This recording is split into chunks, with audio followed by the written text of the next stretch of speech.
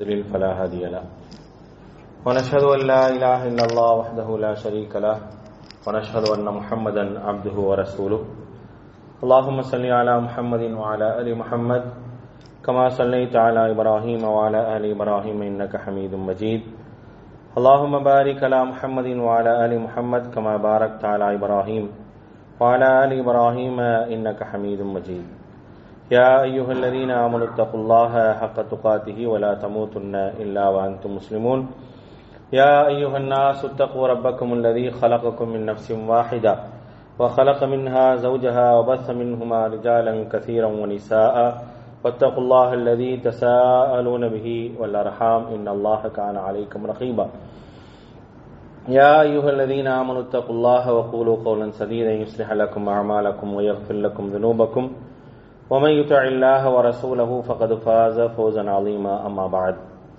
فإن أصدق الحديث كتاب الله وخير الهدي هدي محمد صلى الله عليه وسلم وشر الأمور محدثاتها وكل محدثة بدعة وكل بدعة ضلالة وكل ضلالة في النار فقال الله تعالى في القرآن العظيم فأعوذ بالله من الشيطان الرجيم بسم الله الرحمن الرحيم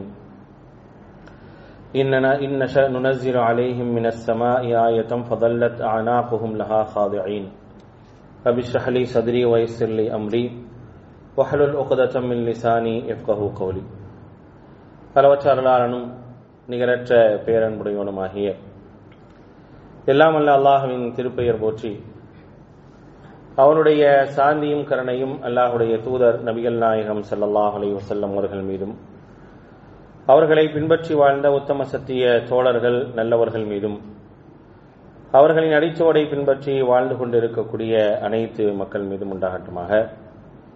அன்பான சகோதர சகோதரிகளே, அல்லாஹ்வினுடைய மாபெரும் கருணையினால் நாம் எல்லாம் இந்த ஜும்மா தினத்திலே அல்லாஹுடைய வீட்டிலே ஒன்று கூடியிருக்கின்றோம். நமக்கு இந்த வாய்ப்பினை ஏற்படுத்த தந்த அல்லாஹ்வுக்கு நன்றி அனைத்தையும் உரித்தாக்கியவனாக எனது உரையை ஆரம்பம் செய்கின்றேன். அன்பானவர்களே, அல்லாஹ் ரப்புல் ஆலமீன் இந்த உலகத்தை பொறுத்தவரை அல்லாஹ்வை ஏற்றுக்கொண்ட மக்களுக்கு பலதரப்பட்ட சோதனைகளை ஏற்படுத்துவான். அந்த சோதனைகள் என்பது சில நேரங்களில் கடுகளவாக இருக்கலாம், இலகுவாக நாம் கடந்து செல்லக்கூடியவைகளாக இருக்கலாம். பெரிய ஒரு பாதிப்பு இருக்காது, மிக இலகுவாக கடந்து சென்றுவோம். சில நேரங்கள் கொஞ்சம் அதிகமான ஒரு பாதிப்பு இருக்கும். அந்த பாதிப்பை நாம் அனுபவித்தாலும் அதையும் கடந்து போவதற்கான வாய்ப்புகளும் இருக்கும். சில நேரங்களில் சில கஷ்டங்களும் சோதனைகளும் நாம் கடந்து போவதற்கோ மறப்பதற்கோ இல்லாத ஒரு சூழல்களும் என்ன செய்யும் அப்படின்னா உருவாகத்தான் செய்யும். பலதரப்பட்ட நிலைகளிலே அல்லாஹ் ரப்புல் ஆலமீன் அவனை ஏற்றுக்கொண்ட மக்களை சோதிச்சு பார்ப்பான். அந்த சோதனைகள் என்பது நாம் சில நேரங்களிலே ஜீரணிக்க முடியாத அளவிற்கான பல கஷ்டங்களையும் துன்பங்களையும் வேதனையும் தரக்கூடிய சோதனைகளாக இருக்கும். அதையெல்லாம் தாண்டி போனாதான் சொர்க்கம் என்ற ஒரு மாபெரும் பாக்கியத்தை நாம் அடைய முடியும் என்பதை நாம் விளங்கி வைத்திருக்கின்றோம். நம்மை பொறுத்த வரைக்கும் அல்லாஹ்வை ஏற்றுக்கொண்டவங்க நாம் எப்படி சோதிக்கப்பட்டாலும் நம்முடைய உள்ளத்தில் வரக்கூடிய முதல் சிந்தனை என்ன அப்படின்னா, நாம் சோதிக்கப்படுவோம் என்று அல்லாஹ் ரப்புல் ஆலமீன் நமக்கு வாக்களிச்சிருக்கிறான். அந்த அடிப்படையில் நாம் சோதிக்கப்படுகின்றோம். இந்த சோதனைக்கு பிறகு நாம் பொறுமையாக இருந்தோம் என்று சொன்னால் நிச்சயமாக நமக்கு மிகப்பெரிய ஒரு வெற்றியை அல்லாஹ் ரப்புல் ஆலமீன் தருவான் என்ற ஒரு நம்பிக்கையில் தான் இஸ்லாமிய சமூகம் எல்லா காலங்களிலும் வாழ்ந்து கொண்டிருக்கின்றது. அப்படிப்பட்ட சோதனைகளை நம்முடைய சகோதரர்கள் சந்திக்கக்கூடிய நேரத்தில் நாம் அந்த சோதனைகளை சந்திக்கல, அல்லாஹுடைய மார்க்கத்தை ஏற்றுக்கொண்ட மற்றவர்கள் சந்தித்துக் கொண்டிருக்கின்றார்கள் என்று சொன்னால் அதை பற்றியான ஒரு கவலையும் அவர்களுக்கான ஒரு பாதுகாப்புக்கான ஒரு பிரார்த்தனையும் செய்ய வேண்டிய கட்டாயத்தில் ஒவ்வொரு முஸ்லீமும் இருக்க வேண்டும். ஏனென்று சொன்னால் அதுதான் ஒரு இஸ்லாமிய சகோதரத்துவத்தினுடைய சரியான உண்மையான ஒரு வெளிப்பாடு. அல்லாஹுடைய தூதர் ஸல்லல்லாஹு அலைஹி வஸல்லம் சொன்னாங்க, ஒரு முஸ்லீம் மற்றொரு முஸ்லீம் எப்படிப்பட்டவர்கள் என்று சொல்லும் போது ஜஸதின் வாஹித் அப்படின்னாங்க. ஒரே உடலை போன்றவர்கள், ஒரே உடலை போன்றவங்க. அவங்க எந்த நாட்டில் இருக்கலாம், எந்த ஊர்ல இருக்கலாம், எந்த மாநிலத்தில் வேண்டுமானாலும் இருக்கலாம். ஆனா அவங்க யாரு? ஒரே உடலை போன்றவர்கள். உடல்ல ஒரு உறுப்பு பாதிக்கப்பட்டால் எப்படி ததாஅலஹு சாயிருல் ஜஸத், உடல்ல உள்ள எல்லா உறுப்புகளும் நோவினைக்காக தயாராகி விடுகின்றதோ அதே போன்றுதான் ஒரு முஸ்லிம் பாதிக்கப்படும் பொழுது அந்த முஸ்லிமை பற்றியான ஒரு கவலை நம்மிடத்தில் இருக்க வேண்டும். அந்த பாதிப்பிலிருந்து அவர்கள் வெளியே வருவதற்கு அல்லாஹ்விடத்திலே பிரார்த்தனை செய்யக்கூடியவர்களாக, எவர்கள் பாதிப்பை ஏற்படுத்துகின்றார்களோ அப்படிப்பட்ட அநியாயக்காரர்களுக்கு எதிராக பிரார்த்தனை செய்யக்கூடியவர்களாக நம்ம இருக்கணும். இன்றைக்குமே ஒரு முஸ்லீமுடைய சிந்தனையும் ஒரு முஸ்லீமுடைய எண்ணங்களும் இப்படித்தான் இருக்கும். இது ஏன் இந்த செய்தியை உங்களுக்கு சொல்றோம் அப்படின்னா, கடந்த வெள்ளிக்கிழமையிலிருந்து மிகப்பெரிய ஒரு தாக்குதலை இஸ்லாமிய சமூகம் சந்தித்து வருகின்றது திரிபுரா மாநிலத்தில். கிட்டத்தட்ட ஒரு வார காலம் நேற்றெல்லாம் இஸ்லாமியர்கள் சொற்பமாக இருக்கக்கூடிய கிராமங்களுக்கு சென்று காவல்துறை அதிகாரிகள், நீங்க வேற ஊருக்கு போயிருங்க, இந்த ஊர்ல நீங்க இருக்காதீங்க, வேற ஊர்ல போய் நீங்க என்ன செய்யுங்க, இருந்துக்கங்க, பாதுகாப்பாக இருந்துக்கங்க அப்படின்னு சொல்லி பாதுகாப்பு தர வேண்டிய காவல்துறை அந்த மக்களுக்கு வலியுறுத்துகின்றது என்பதை விட நிர்பந்தப்படுத்தி நீங்க போங்கன்னு சொல்லுது.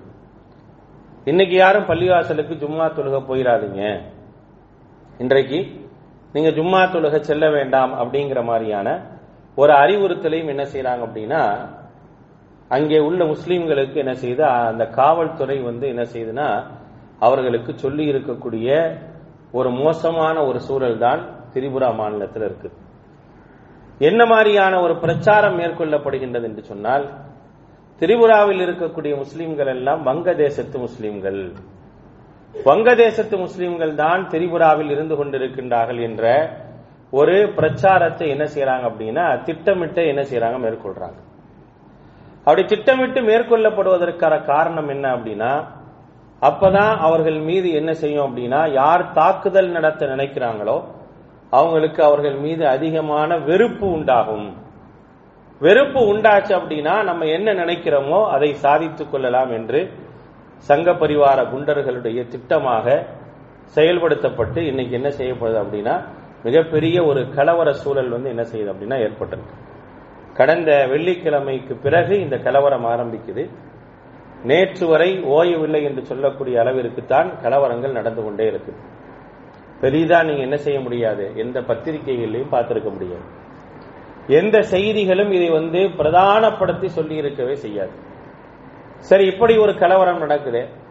கலவரம் நடக்கக்கூடிய மாநிலத்தை பொறுத்தவரை ஆட்சி செய்பவர்கள் யார் அப்படின்னா பிஜேபியினர். அவங்கள்ட்ட எந்த விதமான நியாயத்தையும் என்ன செய்ய முடியாது, எதிர்பார்க்க முடியாது. சரி, மத்தியில யார் ஆள்றா, அவங்களும் அதே அரசாங்கம் தான் ஆளுது. அவங்கள்ட்ட ஏதாவது ஒரு ஆதரவை எதிர்பார்க்க முடியுமா அப்படின்னா கண்டிப்பாக என்ன செய்ய முடியாது, எதிர்பார்க்க முடியாது.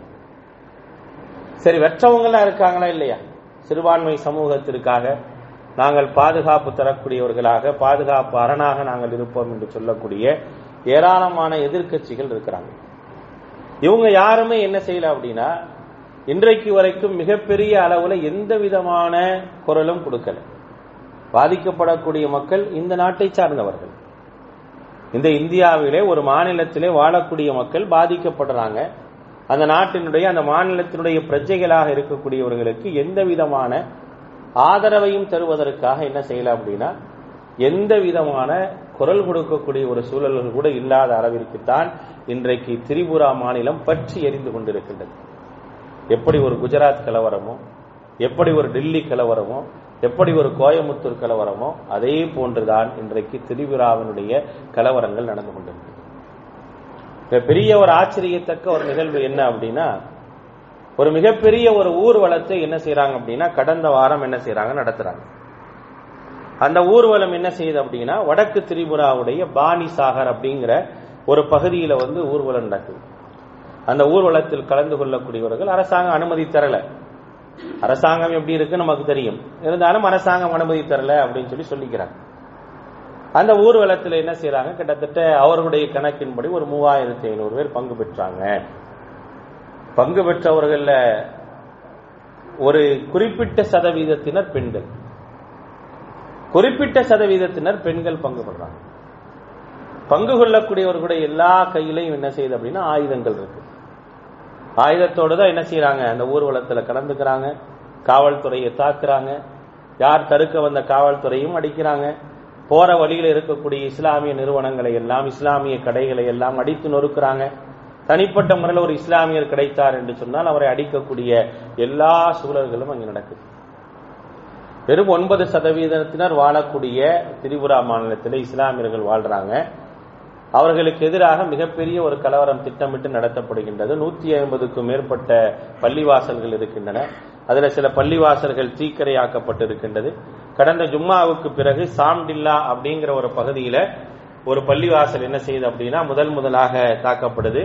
தாக்கப்பட்டுருச்சு அப்படின்ற செய்தி வந்த உடனே வேகமா காவல்துறை என்ன செய்யுது அப்படின்னா மறுக்குதல், இல்ல அப்படிலாம் என்ன செய்யல, நடக்கல அப்படின்ற மாதிரியான என்ன செய்யறாங்க, ஒரு மறுப்பை தான் தெரிவிக்கிறாங்களே தவிர கலவரத்தை செய்யக்கூடியவர்களை தடுக்க வேண்டும் என்ற ஒரு எண்ணம் என்ன செய்யல அப்படின்னா பெரும்பாலும் அங்கே இல்லாத ஒரு சூழல் தான் இருக்கு. நிறைய இடங்கள்ல ரோவா பஜார் அப்படிங்கிற ஒரு பகுதி, அந்த பகுதியில் இருக்கக்கூடிய நிறைய வர்த்தக நிலையங்கள், இஸ்லாமியர்களுடைய வர்த்தக நிலையங்களுக்கு என்ன செய்ய தீ வைத்து கொடுத்தப்படுகின்றது. ஒரு வழக்கறிஞருடைய அலுவலகம் தீயிட்டு கொடுத்தப்பட்டு அதில் இருக்கக்கூடிய எல்லா ஆவணங்களும் என்ன செய்யுதுன்னா எரிக்கப்படுது. அதே போல உனாக்குட்டி அப்படிங்கிற ஒரு இடத்துல பள்ளிவாசல்கள் மீது என்ன செய்யறாங்க, தாக்குதல் நடத்துறாங்க. இப்படியான ஒரு நிலை என்ன செய்யுது அப்படின்னா தொடர்ந்து நடந்துகிட்டே இருக்கு. இப்ப இந்த தாக்குதல்களை எல்லாம் நடத்தக்கூடியவர்கள் யார் அப்படிங்கிறது எல்லாத்துக்கும் தெரியும், அரசாங்கத்துக்கு தெரியும், காவல்துறைக்கு தெரியும், எல்லாருக்கும் தெரியும். அந்த தாக்குதல் நடத்தக்கூடியவர்கள் திட்டமிட்டு பரப்பக்கூடிய ஒரு வாதம் என்ன, இவர்கள் எல்லாம் வங்கதேசத்து முஸ்லீம்கள், அங்கிருந்து குடியேறியவங்க. ஏன் இந்த வார்த்தை மிக ஆழமாக பதிய வைக்கப்படுது அப்படிங்கிறத நம்ம புரிஞ்சுக்கணும். ஏன்னா கடந்த 13ஆம் தேதி வங்கதேசத்தில் மிகப்பெரிய ஒரு கலவரம் நடக்குது. துர்கா பூஜையின் போது மிகப்பெரிய ஒரு கலவரம் நடந்து ஒரு 3-4 பேர் கொல்லப்பட்டு ஒரு பெரிய ஒரு கலவரமாக நடக்கப்படுது. ஏன் அந்த கலவரம் நடந்துச்சு அப்படின்னா அந்த கலவரத்திற்கான காரணம் துர்கா பூஜையின் போது குர்ஆன் அவமதிக்கப்பட்டது அப்படிங்கிற ஒரு செய்தி பரப்பப்படுது. அதில் வரக்கூடிய ஒரு முகநூல் காட்சியில என்ன ஆகுது அப்படின்னா ஒரு சிலை, அந்த சிலைக்கு கீழே அதனுடைய கால் பகுதியில குர்ஆன் இருக்கு. அதை என்ன செய்யறாங்கன்னா முகநூல்ல பரப்புறாங்க. பரப்புறவங்க மிகப்பெரிய ஒரு கலவரத்தை ஏற்படுத்தி என்ன செய்யறாங்க, மிகப்பெரிய ஒரு கலவரம் நடக்கும். கலவரம் நடந்த உடனே கலவரத்தை யார் பாதிக்கப்பட்டாலும் என்ன செய்யணும், பாதிக்கப்பட்டவர்கள் யாரோ அவர்களுக்கு ஆதரவாக குரல் கொடுக்கணும். அப்ப எல்லாரும் என்ன செஞ்சாங்க, இந்தியாவில இருந்து குரல் கொடுத்தாங்க, பாதிக்கப்பட்ட இந்துக்களுக்காக குரல் கொடுத்தாங்க. உடனே அந்த அரசாங்கம் என்ன செய்து கடுமையான நடவடிக்கை எடுக்குது. அந்த மேற்கு அந்த வங்கதேசத்தினுடைய ஷேக் ஹசீனாவா இருக்கட்டும், உள்துறை அமைச்சராக இருக்கட்டும், யாரெல்லாம் தவறு செஞ்சாங்களோ அவங்களை என்ன செய்யல, மறைக்கவெல்லாம் இல்லை. அவர் தவறு செய்தவர், இந்த கலவரத்துக்கு காரணமா இருந்தவர் இக்பால்னு ஒருத்தர் தான், அவர் தான் இதுக்கான வேலைகளை பார்த்தாரு, அவருடைய சிசிடிவி ஃபுட்டேஜ் அவரை பத்தி வந்திருக்கு அப்படின்னு சொல்லி எல்லாத்தையும் என்ன செய்யறாங்க, வெளிப்படுத்துறாங்க. வெளிப்படுத்தி அவர் கூட இருந்த 2 பேர் அரெஸ்ட் பண்றாங்க. உடனே கலவரத்தை அடக்குவதற்கான எல்லா வேலையும் செய்யப்படுது. அந்த வங்கதேசத்துடைய அரசாங்கத்துடைய செயல்பாடை இந்திய அரசே பாராட்டக்கூடிய அளவிற்கான ஒரு சூழல் தான் இங்க இருக்குது. அங்கே நடக்கும் போது சிறுபான்மையர் பாதிக்கப்படுறாங்கன்னு செஞ்சு இங்கிருந்து யாரெல்லாம் குரல் கொடுத்தாங்களோ அதை வரவேற்கிறோம். ஆனா அதே நேரத்தில் என்ன செஞ்சிருக்கணும், இங்க நடக்கும்போது குரல் கொடுத்திருக்கணுமா இல்லையா, அதான் கொடுக்கணும். இங்க நடக்கும்போது என்ன செய்யல, யாருமே எந்த விதமான குரலையும் கொடுக்காம என்ன செய்யறாங்க, அமைதியா இருக்கிறாங்க. அப்ப ஒரு பொது புத்தி என்ன அப்படின்னா, பொதுவான ஒரு புத்தி என்ன அப்படின்னா, பாதிக்கப்படுவதும் அதிகமான அநீதத்திற்கு உள்ளாக்கப்படுவதும் முஸ்லிம்கள் என்று சொன்னால் குரல் கொடுப்பது என்பது ரொம்ப ரொம்ப என்ன செய்யுது அப்படின்னா அரிதான ஒன்றாகத்தான் என்ன செய்து பார்க்கப்படுது.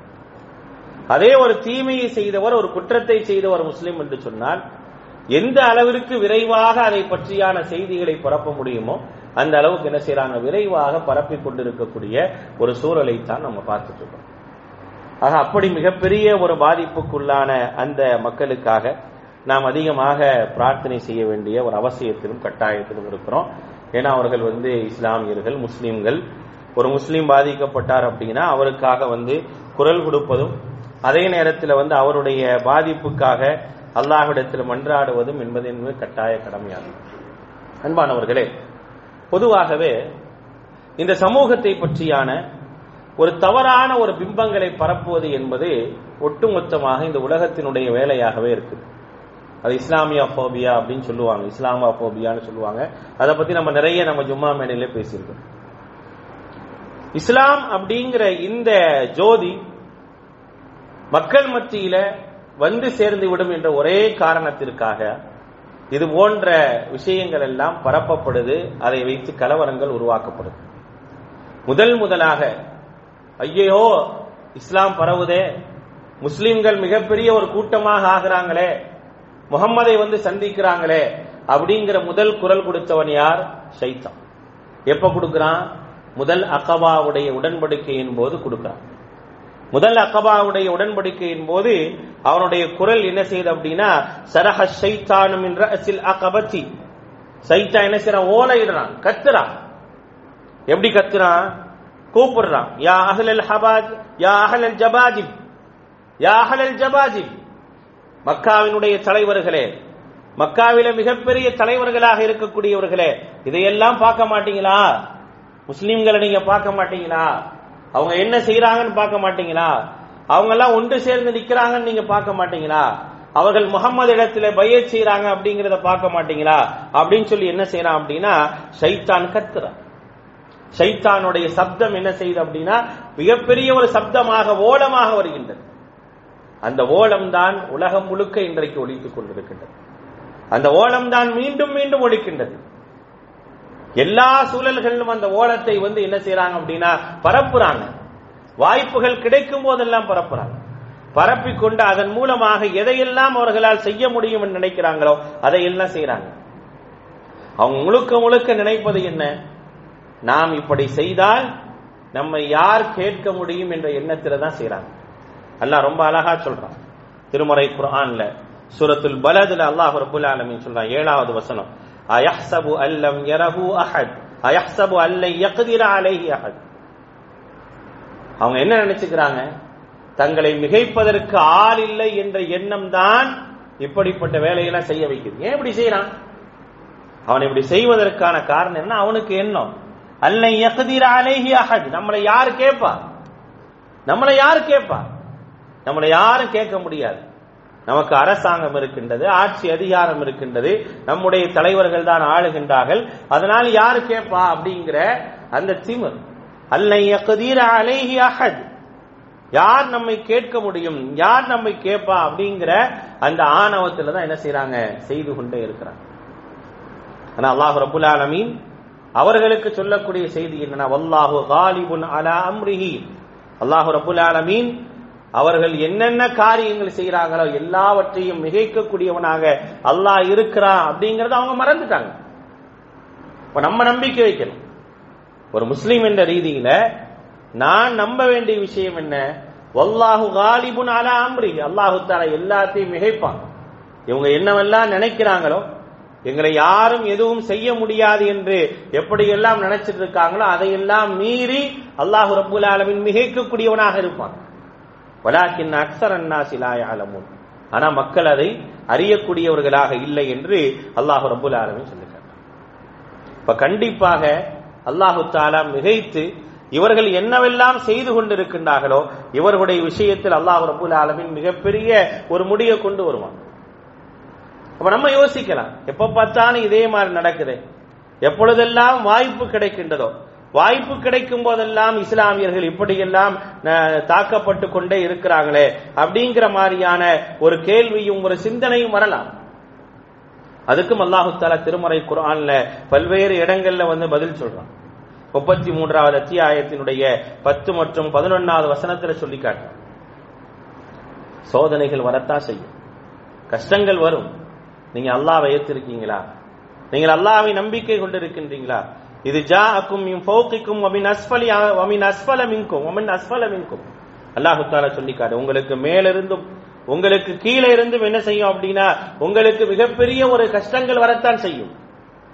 அப்படி உங்களுடைய பார்வைகள் எல்லாம் நிலைகுத்தி போய் உங்களுடைய உள்ளங்கள் எல்லாம் நடுநடுங்கக்கூடிய அளவிற்கு, எந்த அளவுக்குனா ததுன்னூன பில்லாஹி தன்னூனா, அல்லாஹ் தஆலா ஏன் இப்படி அமைதியா இருக்கிறான், அல்லாஹ் ஒண்ணு செய்ய மாட்டானா அப்படின்னு கேட்கக்கூடிய அளவிற்கு உங்களுக்கு சோதனை வரும். அதுதான் நீங்கள் மார்க்கத்தை ஏற்றுக்கொண்டிருக்கின்றீர்கள் என்று சொன்னால் அப்படி ஒரு சோதனை அல்லாஹு தஆலா தருவான். ஹுனாலிக புதுலியல் முஃமினூன வ ஸுல்ஸிலு ஸில்ஸாலன் ஷதீதா. நம்பிக்கையாளர்கள் என்ன செய்வாங்க? சோதிக்கப்படுவார்கள், கடுமையாக உழுக்கப்படுவார்கள். அந்த சோதனை என்பது அப்படி என்ன செய்யும்? அவங்கள உலுக்கி எடுத்துரும். அந்த அளவிற்கு சோதிக்கப்படுவாங்க. அப்ப சோதனை எதிர்பார்த்து நீங்க வாழுங்க, சோதனைய எதிர்பார்த்து வாழுங்க. அப்படி சோதனை எதிர்பார்த்து வாழுங்க அப்படிங்கிறதுக்காக அநியாயக்காரன் அல்லாஹு தஆலா சும்மா விட்டுருவான்னு நினைச்சாரு. நீங்க எப்படி இருக்கணும்? ஒரு முஸ்லீம் என்று சொன்னால் நீங்கள் எப்படி இருக்கணும்? நீங்க யாரையும் உங்களை இவர்கள் பாதுகாப்பார்கள், உங்களுக்கான பாதுகாப்பாளர்களாக இருந்து உங்களுக்கு என்னதான் துன்பம் வருதோ, கஷ்டம் வருதோ, வேதனை வருதோ அப்படியெல்லாம் முன்னால வந்து நின்றுவாங்கன்னு நினைச்சிடாதீங்க. உங்களை பாதுகாப்பவன் அல்லாஹ். அப்படி பாதுகாக்கக்கூடிய அல்லாஹ் ரப்பல் ஆலமீன் உங்களை சோதிச்சு பார்ப்பான். அந்த சோதனை என்பது உங்களுக்கு மேலிருந்து வரும், கீழிருந்து வரும், உங்களுடைய பார்வைகள் எல்லாம் நிலைகுத்தி போகக்கூடிய அளவிற்கு வரும், அல்லாஹ்வை பற்றி நீங்கள் தவறாக எண்ணக்கூடிய அளவிற்கு வரைக்கும் சோதனை வரும். ததுன்னூன பில்லாஹி தன்னூனாங்கிறான். என்ன அல்லாஹ் இதெல்லாம் பார்க்கலையா? அல்லாஹ் இதெல்லாம் பார்க்க மாட்டானா? எவ்வளவு கஷ்டம் வருது. நம்ம என்ன செஞ்சோம்? நம்ம பாட்டுக்கு தானே அமைதியா இருந்தோம். அங்க யாரோ 2 பேர் அடிச்சதுக்காக நம்மளை இங்க அடிக்கிறாங்களே, நம்மளை இங்க துன்புறுத்துறாங்களே அப்படின்னு நினைக்கும் பொழுது ஒரு மனுஷனுக்கு இயற்கையாக என்ன தோணுமோ அதை அல்லாஹ் சொல்றான். அப்ப என்ன செய்யணும்? நீங்க கொஞ்சம் பொறுமையாக இருங்க, கொஞ்சம் பொறுமையாக இருங்க. எந்த விதத்திலும் அவங்க செஞ்சிட்டு இருக்காங்களே அந்த காரியத்தை பொறுத்த வரைக்கும் அல்லாஹ் ரப்புல் ஆலமீன் பாராமுகமாக இருக்கிறான்னு நினைச்சாரு. கண்டிப்பாக பிடிப்போம். வலவ் யுஆஹிதுல்லாஹு الناس بظلمهم ما ترك عليها من دابة ولكن يؤخرهم الى اجل مسمى. 16வது அத்தியாயத்தினுடைய 61வது வசனம். எவர்கள் எல்லாம் அக்கிரமங்கள் செய்கின்றார்களோ, அநியாயங்கள் செய்கின்றார்களோ அப்படிப்பட்ட அவர்களை எல்லாம் அல்லாஹு தஆலா பிடிக்க ஆரம்பித்தார். வலவ் யுஆஹிதுல்லாஹு الناس بظلمهم, அக்கிரமங்களுக்காக பிடிக்க ஆரம்பிச்சா ஒருத்தருமே இருக்க மாட்டாங்க. அவன் பிடிக்க ஆரம்பிச்சான் அப்படின்னா ஒருத்தர் கூட இருக்க மாட்டாங்க. அதை அவர்கள் விளங்கிக் கொள்ளட்டும் என்று அல்லாஹ் ரப்பல் ஆலமீன் சொல்லி காட்டுகிறார். அல்லாஹ் நாடுனா ஒரு நிமிஷம் தான். அல்லாஹ் நாடுனா அப்படின்னா ஒரு நிமிடத்தில் என்ன செய்வான்? அவர்களை ஒன்றுமில்லாமல் ஆக்க முடியும். இன்னஷ, நாம் நாடினோம் என்றால். நீ அடிக்கிறியா, துன்புறுத்தியா, அப்பாவிகளுடைய கடைகளை அடித்து நொறுக்கிறியா? நான் நினைச்சேன்னு வச்சுங்க,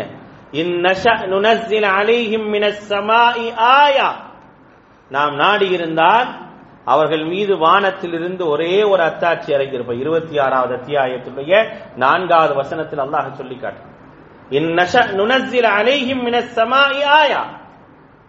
வானத்திலிருந்து ஒரே ஒரு அத்தாட்சி. அப்படி அனுப்புனா அவருடைய கழுத்துகள் எல்லாம் அதற்கு குனிந்து அப்படியே பணிந்தவையாக, ஒன்னும் பண்ண முடியாது. அவனால ஒண்ணுமே பண்ண முடியாத அளவிற்கு என்ன செய்ய முடியும்? நம்மால் இறக்க முடியும் என்று அல்லாஹ் ரப்பல் ஆலமீன் சொல்லி காட்டுகிறார். மேலும் அல்லாஹ் சொல்றான், வலா தஹ்ஸபன்னல்லாஹ காஃபிலன் அம்மா யஅமலுல் ஸாலிமூன். என்ன இவ்வளவு நடக்குது? நம்ம துஆ செய்யறோம், நீங்க எப்போதும் சொல்றீங்க துஆ செய்யுங்க துஆ செய்யுங்க, துஆ செஞ்சுக்கிட்டே தானே இருக்கோம் அப்படிங்கிற ஒரு கேள்வி வரலாம். துஆ என்பது சாதாரணமானதல்ல. துஆவை போன்று ஒரு பலமிக்க ஆயுதம் உலகத்தில் ஏதாவது இருக்கான? எதுவுமே இல்லை.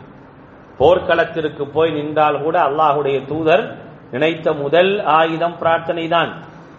நபிகள் நாயகம் ஸல்லல்லாஹு அலைஹி வஸல்லம் அவர்கள் வைத்திருந்த முதல் ஆயுதம் பிரார்த்தனை தான். அதை விட ஒரு பெரிய ஆயுதத்தை அல்லாஹுடைய தூதர் என்ன செய்யல? தங்களுடைய கையில எடுக்கல. பிரார்த்தனை தான். அக்கிரமங்களுக்கு எதிராக பிரார்த்தனை செய்வார்கள் அல்லாஹுடைய தூதர். நபிகள் நாயகம் ஸல்லல்லாஹு அலைஹி வஸல்லம் அவர்கள் மிகப்பெரிய ஒரு பாதிப்புக்குள்ளாக கூடிய நேரத்தில் அல்லாஹுடைய தூதர் ஸல்லல்லாஹு அலைஹி வஸல்லம் அவர்கள் பள்ளிவாசலிலே காபாவிலே தொழுது கொண்டிருக்கும் பொழுது அவருடைய கழுத்துல ஒட்டகத்தினுடைய மனக்குடலை தூக்கி போடுறாங்க. எந்திரிக்க கூட முடியல அல்லாஹுடைய தூதரால். அப்துல்லாஹ் இப்னு மஸ்ஊத் ரலியல்லாஹு ஓடி வராங்க, தூக்க முடியல. தனிப்பட்ட முறையில் ஒண்ணுமே செய்ய முடியல. பார்த்துட்டு ஃபாத்திமா ரலியல்லாஹு அன்ஹா ஓடி வராங்க, ஓடி வந்து தூக்கி போடுறாங்க. போட்ட உடனே நபிகள் நாயகம் ஸல்லல்லாஹு அலைஹி வஸல்லம் இந்த அக்கிரமத்தை செய்தவர்களுக்கு முன்னால் வராங்க. முன்னால வந்து, யா அல்லாஹ், இவர்களை எல்லாம் பார்த்துக்கொள், இந்த அநியாயக்காரர்களை பார்த்துக்கொள், இந்த அக்கிரமக்காரர்களை பார்த்துக்கொள் என்று சொல்லிட்டு போயிடுறாங்க. அந்த பிரார்த்தனை இருக்கே, வரலாற்று ஆசிரியர்கள் குறிப்பிடுகின்றார்கள். அந்த பிரார்த்தனை என்பது எப்படி இருந்தது தெரியுமா?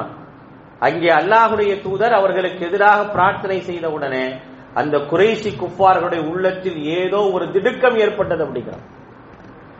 அவங்களுக்கு ஒரு மாதிரி ஆயிருச்சு, ஆஹா மிகப்பெரிய ஒரு பாதிப்பு வந்துருமா அப்படிங்கிற அளவுக்கு என்ன செஞ்சு அப்படின்னா அவங்களுடைய உள்ளத்தில் ஏற்பட்டது. அப்ப பிரார்த்தனை என்பது ஒரு பாதிக்கப்பட்டிருக்கக்கூடிய நான், என்னுடைய சகோதரன் பாதிக்கப்பட்டிருக்கான், அவனுக்காக நான் பிரார்த்தனை செய்யறேன் அப்படின்னா அந்த பிரார்த்தனையினுடைய வலிமை அலாதியானது. அதை காட்டுறதுக்கு அல்லாஹ் கொஞ்சம் நேரம் வச்சிருப்பான்.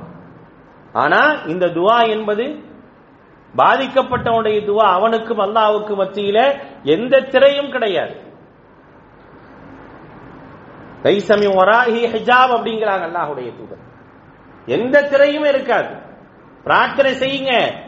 நீங்க பாதிக்கப்பட்டிருக்கிறீங்களா, பிரார்த்தனை செய்யுங்க, பிரார்த்தனை செய்யுங்க, செய்து கொண்டே இருங்க. திரையே கிடையாது. கண்டிப்பாக அதனுடைய பாதிப்பு இருக்கும்.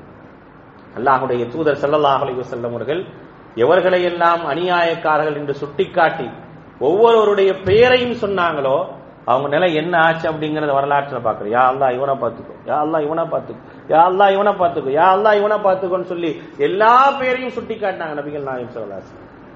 ஒருத்தராவது மிஞ்சினாங்களா?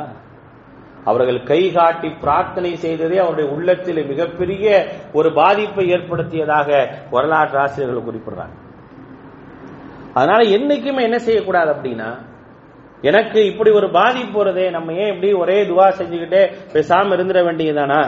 அல்லாஹு தஆலா இவர்களை எல்லாம் பார்த்து கொள்ள மாட்டானா? கண்டிப்பா பார்ப்பான். அல்லாஹ் சொல்றான், வலா தஹ்ஸபன்னல்லாஹ காஃபிலன் அம்மா யஅமலுல் ஸாலிமூன்.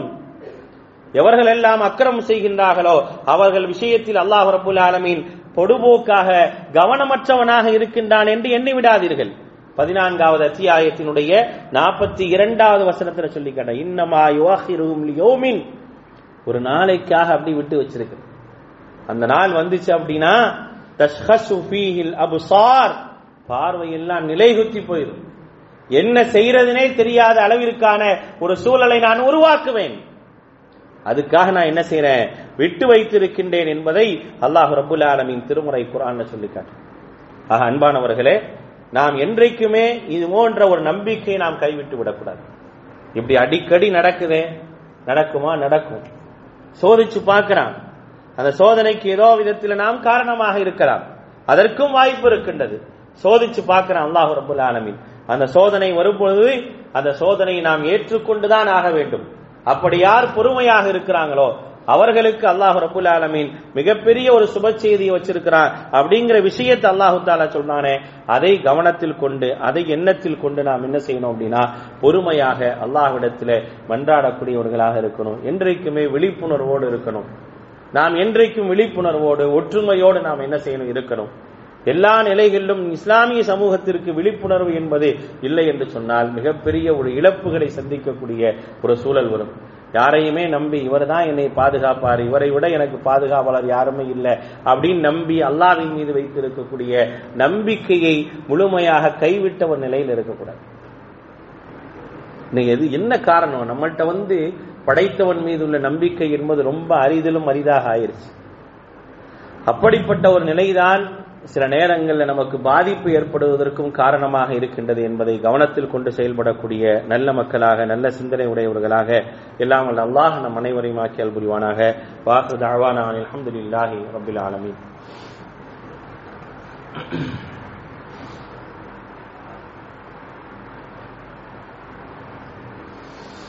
அல்ஹம்துலில்லாஹ் வஸ்ஸலாத்து வஸ்ஸலாமு அலா ரசூலில்லாஹ் முஹம்மதின் வஆலிஹி வஸஹ்பிஹி அஜ்மஈன். அம்மா பஅத்.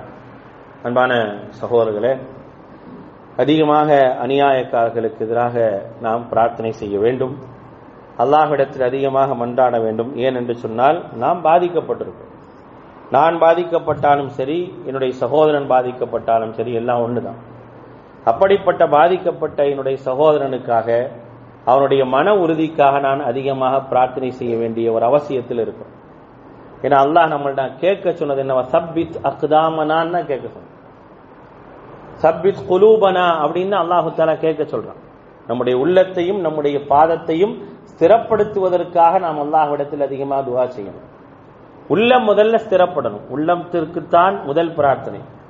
உள்ளம் ஸ்திரப்படும் போது என்ன ஆகும் அப்படின்னா, ஒரு முஸ்லிமை பொறுத்தவரை அவனுக்கு சோதனைகளும் துன்பங்களும் வரும் பொழுது அந்த சோதனையும் துன்பங்களையும் எதிர்கொள்ளக்கூடிய அளவிற்கு அவனுடைய உள்ளம் பக்குவப்படும். உள்ள உறுதி இல்லை அப்படின்னா கண்டிப்பா பக்குவப்படாது. உள்ளத்துல உறுதி இல்லை அப்படின்னா கண்டிப்பாக பக்குவப்படாது.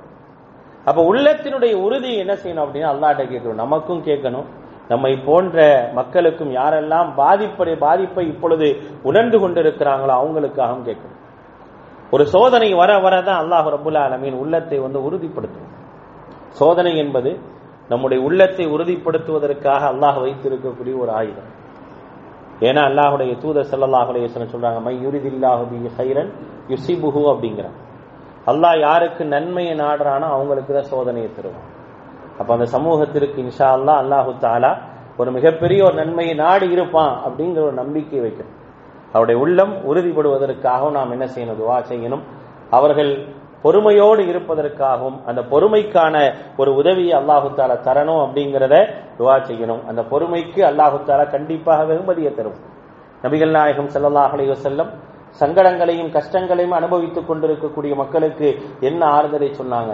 இஸ்பிரு யா ஆல யாசர் அப்படின்னாங்க. யாசருடைய குடும்பமே பொறுமையாக இருங்க, உங்களுக்கு வாக்களிக்கப்பட்ட சொர்க்கம் இருக்குது அப்படின்னா. ஹப்பாபையும் பிலாலையும் பார்க்கும் போது அதைத்தான் சொல்லுவாங்க, நீங்க பொறுமையாக இருங்க, உங்களுக்கு சொர்க்கம் காத்துக் கொண்டிருக்கு. அந்த பொறுமை அவர்களுக்கு வேண்டும் என்று நாம் அல்லாஹ்விடத்தில் பிரார்த்தனை செய்யணும். ஏன்னா ஒரு முஸ்லிமை பொறுத்தவரை வத்தவாஸோ பிஸ்ஸப்ர், பொறுமையை கொண்டு ஒருவருக்கொருவர் உபதேசம் செய்து கொள்வார்கள். ஒரு வெற்றிக்குரிய ஒரு இறை நம்பிக்கையாளனாக அல்லாஹு தஆலா சொல்லி காட்டுறான், ஒருவருக்கொருவர் உபதேசம் செய்து கொள்வார்கள். அந்த உபதேசத்தை நாம் அவர்களுக்கு நேரடியாக செய்ய முடியாவிட்டாலும் அவர்களுக்கு அந்த பொறுமையை தர வேண்டும் என்று அல்லாஹ்விடத்தில் நாம் அதிகமாக மன்றாடணும். அவருடைய உள்ளத்தையும் பாதத்தையும் ஸ்திரப்படுத்துவதற்காக அல்லாஹ்விடத்தில் மன்றாட வேண்டும். யாரெல்லாம் அநியாயங்களையும் அக்கிரமங்களையும் தங்களை மிகைக்க முடியாது என்ற சிந்தனையோடு, என்ற எண்ணத்தோடு, என்ற இருமாப்போடு, இந்த பெருமையோடு செய்து கொண்டிருக்கின்றார்களோ அப்படிப்பட்ட அநியாயக்காரர்களை அல்லாஹு தஆலா தவிடுபடியாக ஆக்க வேண்டும். தம்மிர் அஅதா அத்தீன் யா ரப்பல் ஆலமீன். யா அல்லாஹ், இந்த மார்க்கத்திற்கு எதிராக, இந்த மக்களுக்கு எதிராக மிகப்பெரிய அக்கிரமங்களை தலைவிரித்து ஆடக்கூடிய, தலைவிரித்து ஆட்டிக்கொண்டிருக்கக்கூடிய அப்படிப்பட்டவர்களை ஒன்றுமில்லாமல் ஆக்குவாயாக என்று அல்லாஹ்விடத்தில் அதிகமாக பிரார்த்தனை செய்யும். அரசாங்கங்கள் மௌனியாக இருப்பதை களைய வேண்டும். அதற்கான ஒரு எதிர்ப்புகளையும் ஒரு தாக்கங்களையும் ஏற்படுத்துவது நம்முடைய கடமை. ஏன்னா அப்படிப்பட்ட நாட்டில் இருக்கிறோம். யாரெல்லாம் அநியாயம் செய்கிறாங்களோ அவர்களை கண்டிப்பாக ஒடுக்குவதற்குத்தான் அரசாங்கம். அந்த அரசாங்கத்திற்கான ஒரு கவன ஈர்ப்பை ஏற்படுத்த வேண்டிய ஒரு கட்டாயத்தில் நம்ம இருக்கிறோம். அதையும் நம்ம செய்யணும். அப்படி கவன ஈர்ப்பை ஏற்படுத்துவதற்கான நிகழ்வுகள் எங்கெல்லாம் நடக்குதோ அங்கெல்லாம் உங்க பங்களிப்பை கொண்டு போய் செலுத்துங்க. என செய்ய வேண்டிய ஒரு கட்டாயத்தில் இருக்கு. நான் இந்த நாட்டிலே வாழ்வதற்கு எல்லா விதமான உரிமையும் பெற்றவன். நான், உனக்கு என்ன உரிமை இருக்குதோ அதே உரிமையை நானும் பெற்றிருக்கிறேன். நீ பெரும்பான்மையாக இருக்கிற, நான் சிறுபான்மையா இருக்கிறேன் அப்படிங்கிற ஒரே காரணத்திற்காக என்னுடைய உரிமைகள் எல்லாம் எனக்கு இல்லை என்பதல்ல. எனக்கு உரிமை இருக்குது. அந்த உரிமையை பாதுகாப்பதற்கு நீ உத்தரவாதம் தர வேண்டும். அதற்காகத்தான் நீ அரசாங்கமாக இருக்கின்றாய் என்ற விஷயத்தை என்ன செய்யணும்? பதிவு செய்ய வேண்டிய ஒரு அவசியத்தில் இருக்கிறோம். எல்லாம் வல்ல அல்லாஹ் இந்த சமூகத்திற்கும் இந்த மக்களுக்கும் எதிராக நடக்கக்கூடிய சூழ்ச்சிகளை எல்லாம் முறியடித்து இந்த சமூகத்திற்கு நல்ல ஒரு பாதுகாப்பை அளித்து யாரெல்லாம் பாதிப்புகளை உண்டாக்குகின்றார்களோ அவர்களுக்கு தக்க பாடத்தை எல்லாம் அல்லாஹ் புகட்டுவானாக. ரப்பனா ظلمنا انفسنا وان لم تغفر لنا وترحمنا لنكونن من الخاسرين. ربنا لا تؤاخذنا ان نسينا واخطأنا. ربنا ولا تحمل علينا إصرا كما حملته على الذين من قبلنا. ربنا ولا تحملنا ما لا طاقة لنا به واعف عنا واغفر لنا وارحمنا أنت مولانا فانصرنا على القوم الكافرين. وآخر دعوانا الحمد لله رب العالمين.